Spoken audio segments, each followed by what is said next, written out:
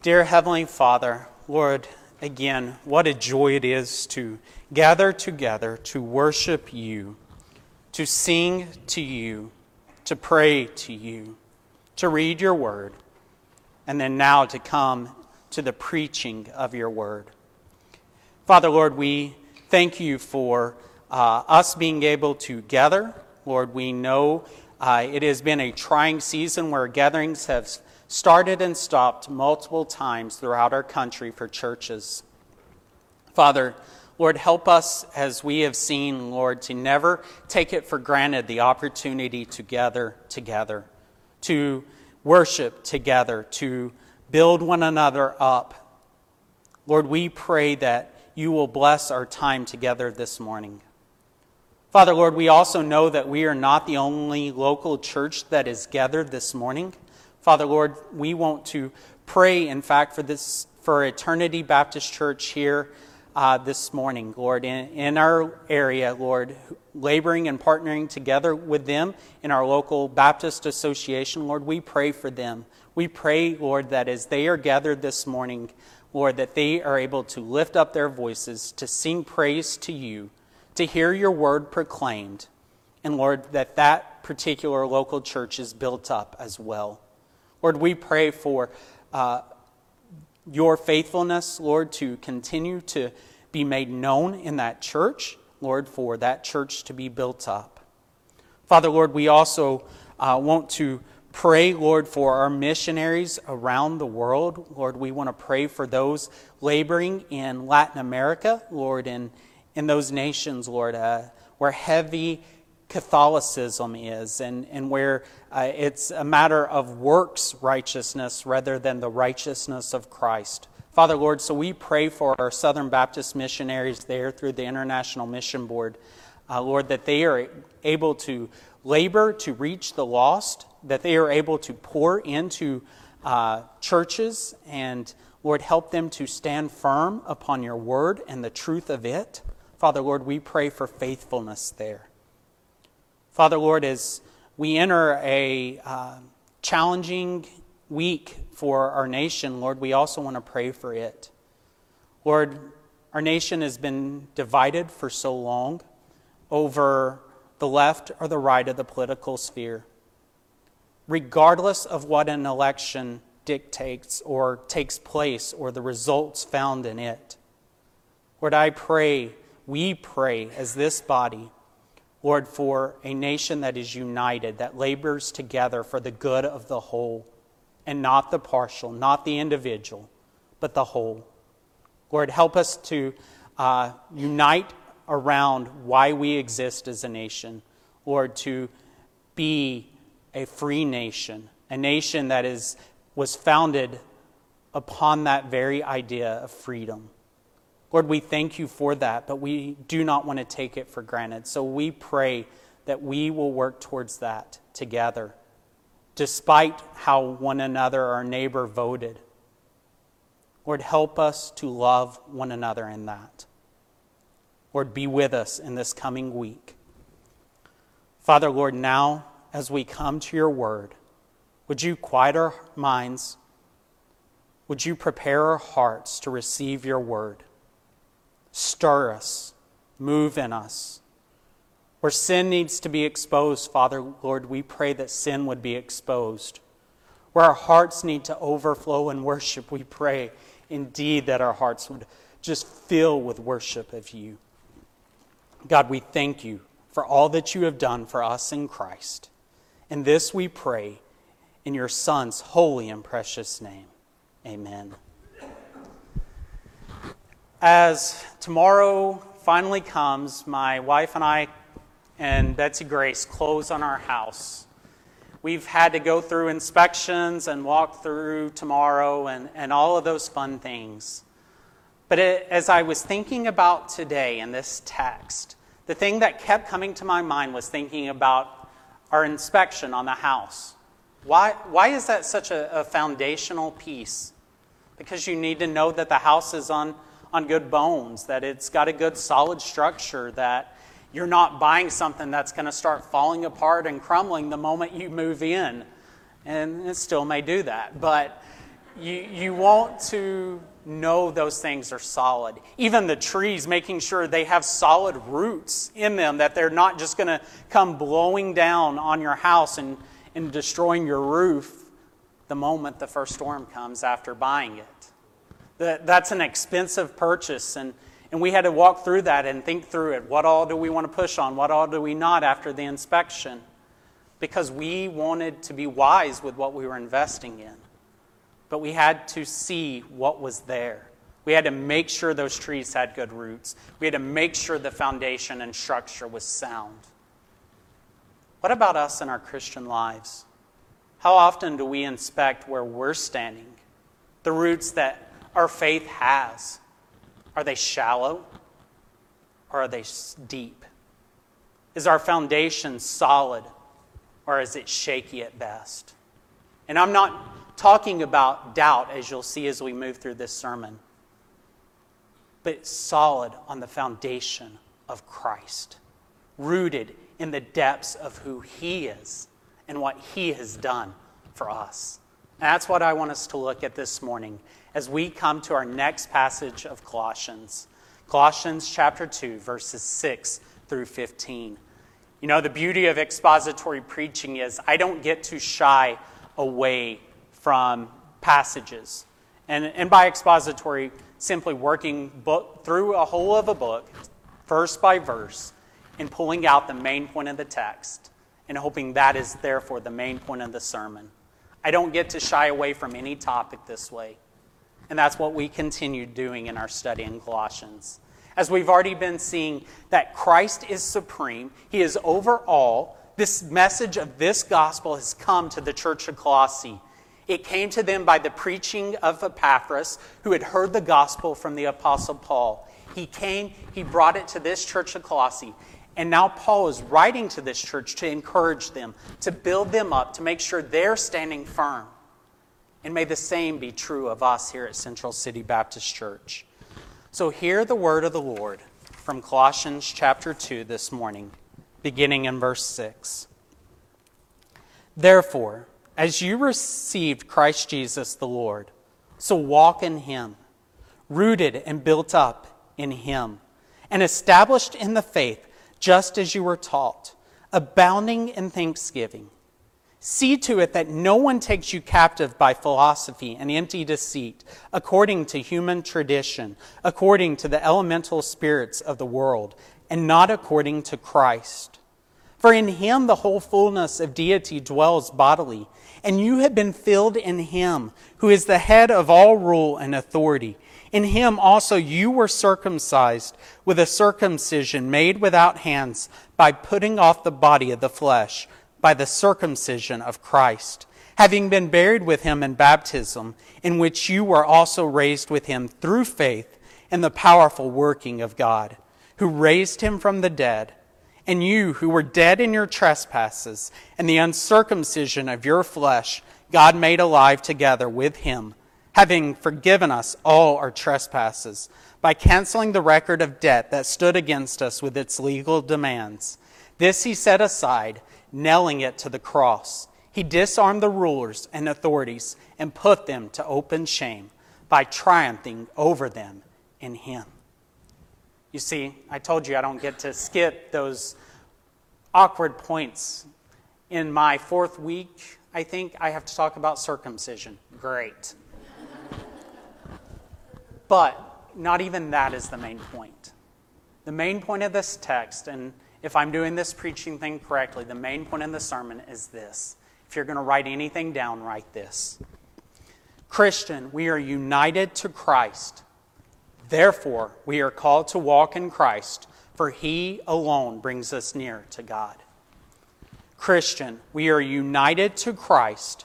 Therefore, we are called to walk in Christ, for He alone brings us near to God. I'm going to unfold this in 2 points.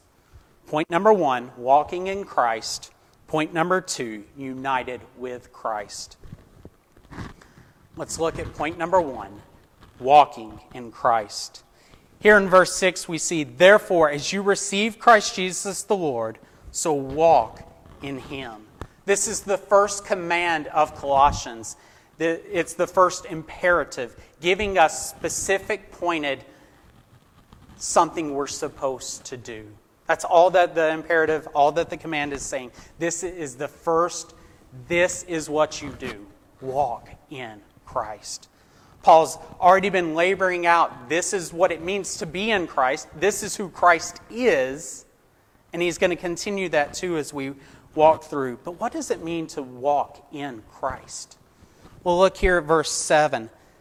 It says, so walk in him there at the end of 6. Then it says, rooted and built up in him and established in the faith, just as you were taught, abounding in thanksgiving.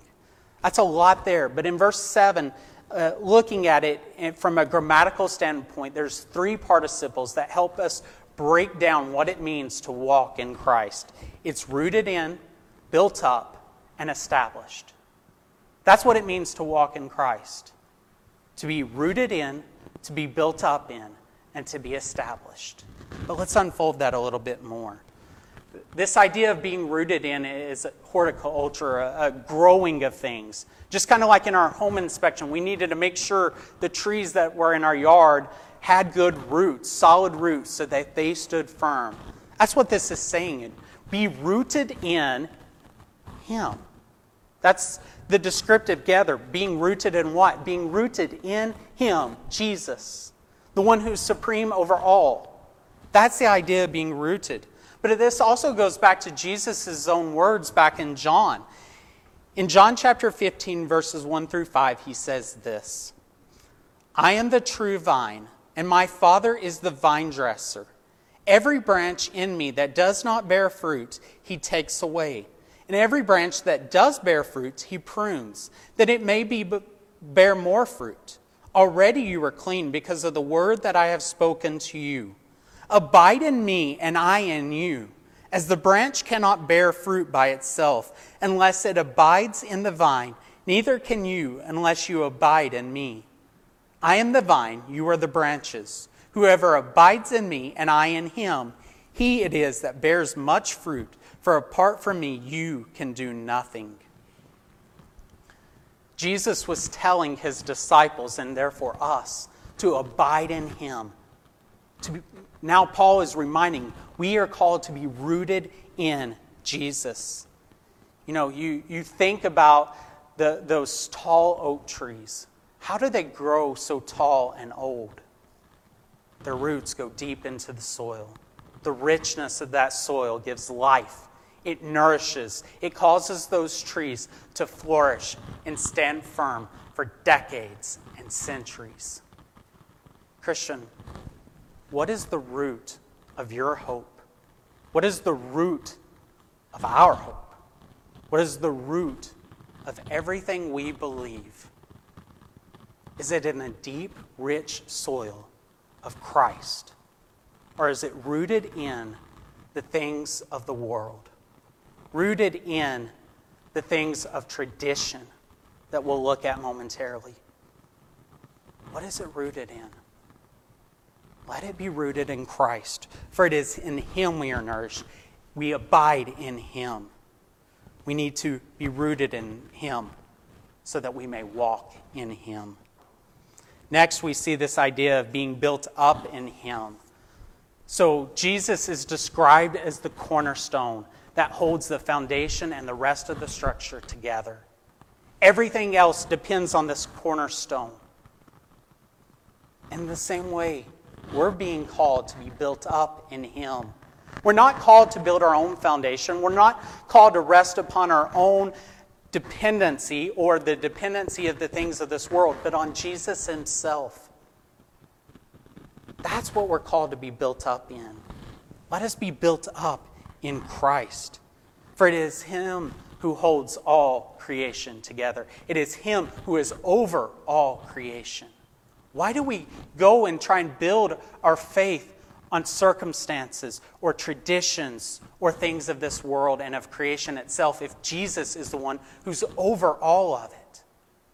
You see the danger there for our hearts. We want to trust in things, and then we wonder why when things don't go our way, we begin to panic and struggle. It's because of where our faith is resting in what our faith is built upon. It must be Christ.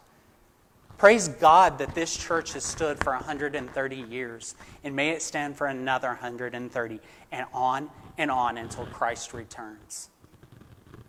But it does not stand, and it will not continue to stand unless we root our faith, unless we build it on Christ. It is on Christ our hope is built. But then it goes on. The third one, looking at this idea of we are to be established in the faith. But look at what follows. Just as you were taught, abounding in thanksgiving. So we're called to be rooted in Jesus, to be built up in Jesus, and now we're called to be established. But what? Established in what?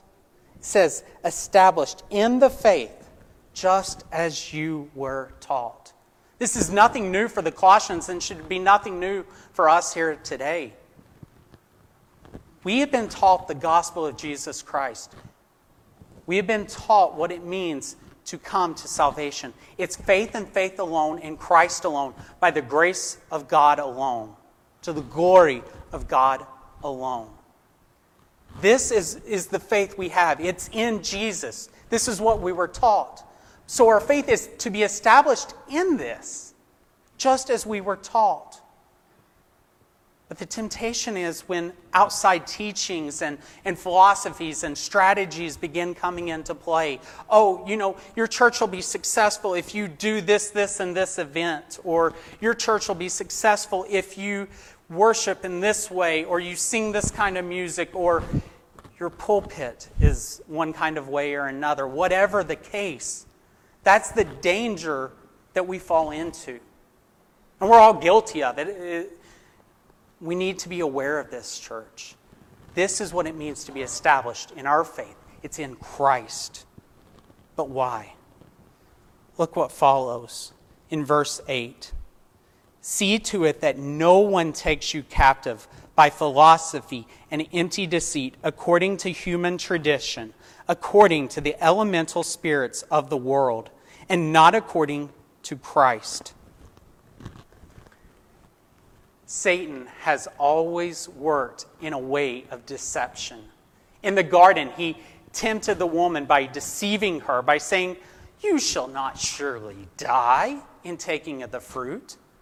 He twisted God's word to lure the woman and Adam into taking of that fruit and eating of it. He deceived their hearts by twisting God's word. He did the same thing with Jesus. He tried to tempt him in Matthew 4, and Jesus resisted, which is why it is him who our righteousness is found in. But it wasn't only Adam and Eve or Jesus that Satan tempted. He tempted the kings of Israel to trust in other nations instead of God himself and his promises.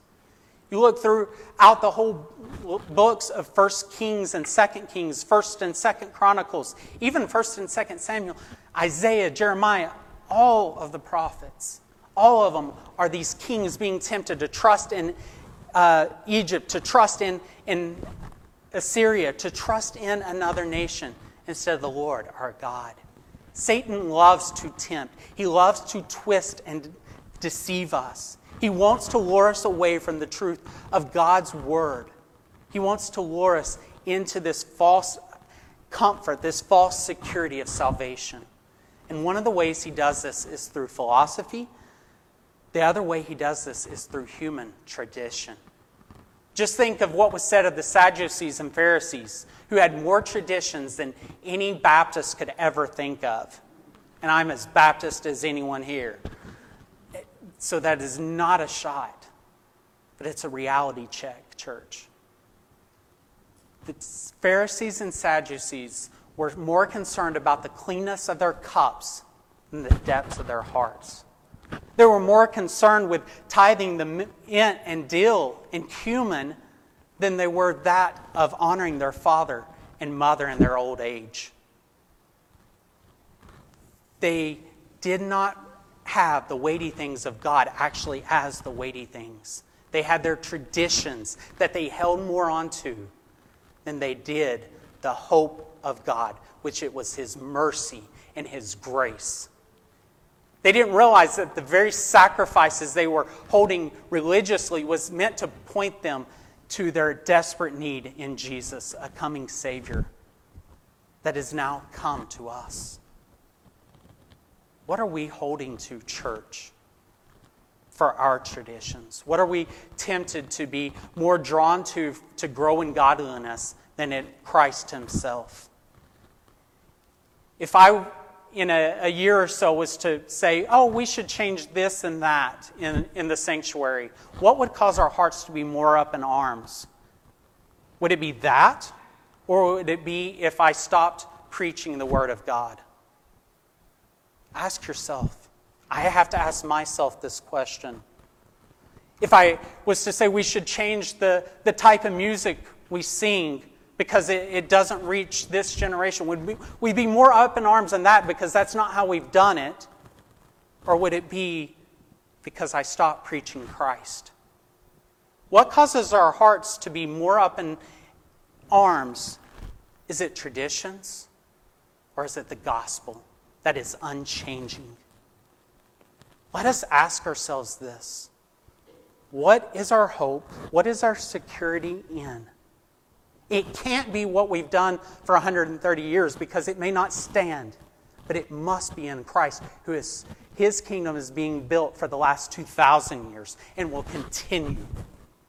His kingdom will come, and that's what we must be established in. That's what we must be rooted in Jesus. And that's what we must be continued to be built up in. Let us be built up in Christ, because that is the sure foundation. That is our only hope in life and death, as the first of the Heidelberg Catechisms say. Our only hope in life and death is Christ.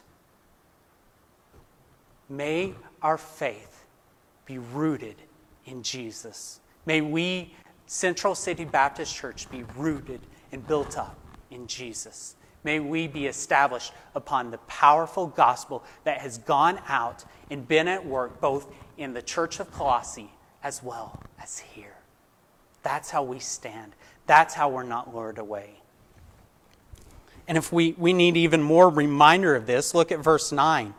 For in Him the whole fullness of deity dwells bodily.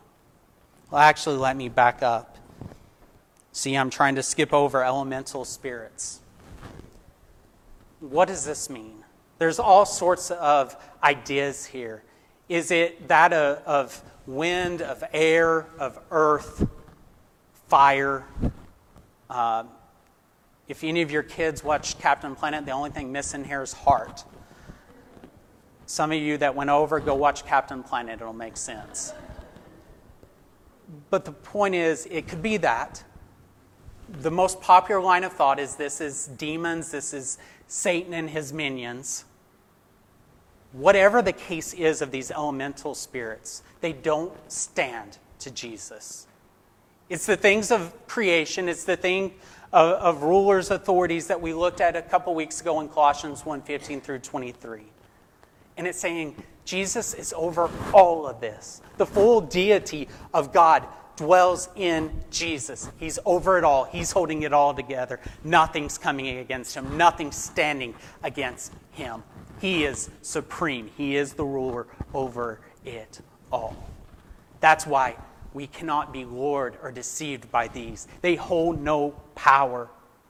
Regardless who wins the election, regardless of what North Korea does, regardless of what China does, none of it holds any power to Jesus. He's fully God. Praise be to our God for that. And it is in Him, this Jesus, that the whole fullness of deity dwells bodily. Just as it does in the Father, just as it does in the Spirit, 3 in 1. One God existing in 3 persons. It took God Himself, the Son of God, coming to save us. And this who has come to deliver us.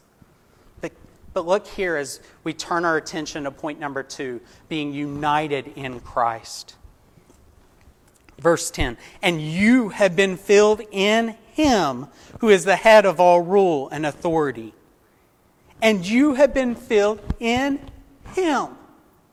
Notice that shift. It says the fullness of deity dwells in him, being Jesus. Now that fullness is in us. Christ dwells in us who are Christian. That should cause our hearts to overflow in thankfulness. The fullness of God has come and is dwelling in us through the power of the Spirit. Those who have trusted in Him. He's united Himself with us. That's what we're looking at here in these next few verses. That we're united to Christ. In 2:18, which we'll look at next week more, it says, well, let me read it here. Let no one disqualify you, insisting on asceticism and worship of angels, going on in detail about visions, puffed up without reason by his sensuous mind. Now, I don't have time to unfold that, or we'd be here 2 hours today. But we will look at that next week. The point is that it's our union with Christ that gives us all of these things. These things don't bring godliness. These aren't the reason we walk in Christ. The reason we walk in Christ is because we have been united to Christ, who dwells within us. And going on, Jesus, there in verse 10, who is the head of all rule and authority. Again, pointing back to what we've already seen in Colossians 1:15 through 23. In him also you were circumcised with a circumcision made without hands, by putting off the body of the flesh by the circumcision of Christ. Think about the old covenant and circumcision. It was for males 8 days old would have to take and have a knife carved. That was with hands. It was made with a scalpel. And yet, even from our scripture reading this morning, we see that a circumcision without hands is that of a new heart. Christ Himself has given us a new heart. He has given that kind of circumcision. He's transformed us in our thinking, in our minds, in our hearts, that we may love God supremely in those ways. This is what our union with Christ does. It brings us new life and a new heart. But it goes on, having been buried with Him in baptism, in which you were also raised with Him through faith in the powerful working of God, who raised Him from the dead. You know, even in our symbol of baptism, you know, us Baptists have this right. This paints a perfect picture of and case for immersion. As we go under the water, we die to the old self. And as we rise anew, we're raised with Christ. This is the symbol of what this is describing here. In Christ, we die to the old. We die to our sinful self. We die to the old self that we may rise in Him. The old is buried in the cross. And in the cross, we rise new with Jesus, to be with Him forever in His Father's kingdom. What rich promise is that, church? Let that comfort and encourage our hearts. We have been raised with Jesus through faith in the powerful working of God who raised Him from the dead. And I don't have time to go into 1 Corinthians 15, but even there we see the hope of His resurrection brings us hope of ours. That because Jesus has been raised from the dead, even those that are dead will be raised that are in Jesus. What comfort, what encouragement. This is who we've been united to. And you who were dead in your trespasses and the uncircumcision of your flesh, God made alive together with Him, having forgiven us all our trespasses by canceling the record of debt that stood against us with its legal demands. This He set aside, nailing it to the cross. He disarmed the rulers and authorities and put them to open shame by triumphing over them in Him. Here in the cross, we find our hope. In the cross is where we see that we have been united to Christ the most. Why is this? Here, you who were dead in your trespasses and the uncircumcision of your flesh. Remember, church, we do not deserve access to a holy God. All of us have sinned against our God. We were unworthy. We had stood as enemies of God. And yet, here, made alive together with Him, having forgiven us all our trespasses, because Christ stood condemned in our place. He stood where we deserve to stand. He bore the weight of our sins. He bore the weight of our trespasses. He bore the weight of it all. As He was nailed to the cross as a criminal, He stood in our place. He stood condemned there for us. In the cross of Christ, we see here this and its legal demands have been dealt with. We see rulers and authorities are disarmed and put to shame in the cross. And it is in the cross Jesus triumphs over all enemies. In the cross, our hope is found. I love this hymn. It's "O Fount of Love" by Matt Boswell. Here's the words of one of the verses. It says, "O Mount of Grace, to Thee we cling, from the law hath set us free. Once and for all on Calvary's hill, love and justice shall agree. Praise the Lord, the price is paid, the curse defeated by the Lamb. All we who once were slaves by birth, sons and daughters, now we stand." It is in the cross where we find God's love and justice meeting. They met in the person and work of Jesus. This is why Jesus is the foundation of our faith. This is why Jesus is the one we must be rooted in and built in and established in. This is our hope, church. It's not in our traditions. It's not in philosophy. It's not in asceticism, which we'll look at again more next week. It's in Jesus. How do we stand through decades and decades of faith? It's in Jesus. As uncertainties of COVID, of presidential uncertainty, of worldwide global issues, church, we have a strong foundation. His name is Jesus. That's where we stand. That's where we as Central City Baptist Church need to continue standing in Christ. And this is the message we need to take to a lost and dying world. Jesus is our only hope in life and death. It is this gospel we want to go and proclaim. If you're sitting here this morning and you don't know this Jesus, what are you waiting on? There's no more hope that can be found other than that in Jesus. He's a strong hope. He's bled and died to forgive us of sins so that we may stand righteous before a holy God. But what about for us, Christian? We don't get off that easy. If this Jesus died for our trespasses, what are we putting in His place to hope in? Again, asking ourselves, what is it that gets our hearts aflame? Is it because things aren't our preference in a Sunday gathering?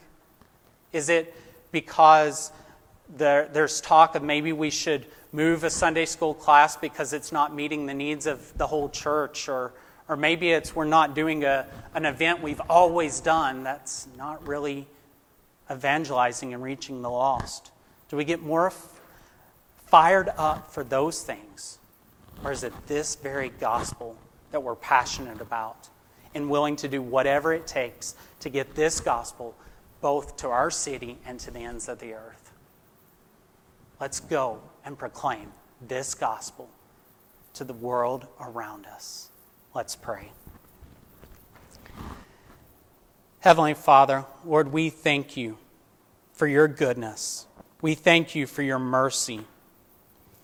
Lord, we pray that we will be rooted, built up, and established in Christ. God, we pray that we will be a church that loves you and worships you forever and ever. Lord, let us not be pulled away by empty deceit and philosophy and traditions, but be rooted in Christ that we may stand firm. Lord, help us to continue to grow in our love of Jesus so that we may praise you forevermore and that we may grow in your holiness. Father, Lord, we pray this week that we will reflect upon this very gospel, our union with Christ and what it means to be in him, namely that we are forgiven our sins and trespasses, that we have been united to your beloved Son, and our hope is found in him. Lord, help that cause us to overflow with worship, that we can't help but tell others about you this week. Lord, we praise you and we thank you. In Jesus' name we pray. Amen.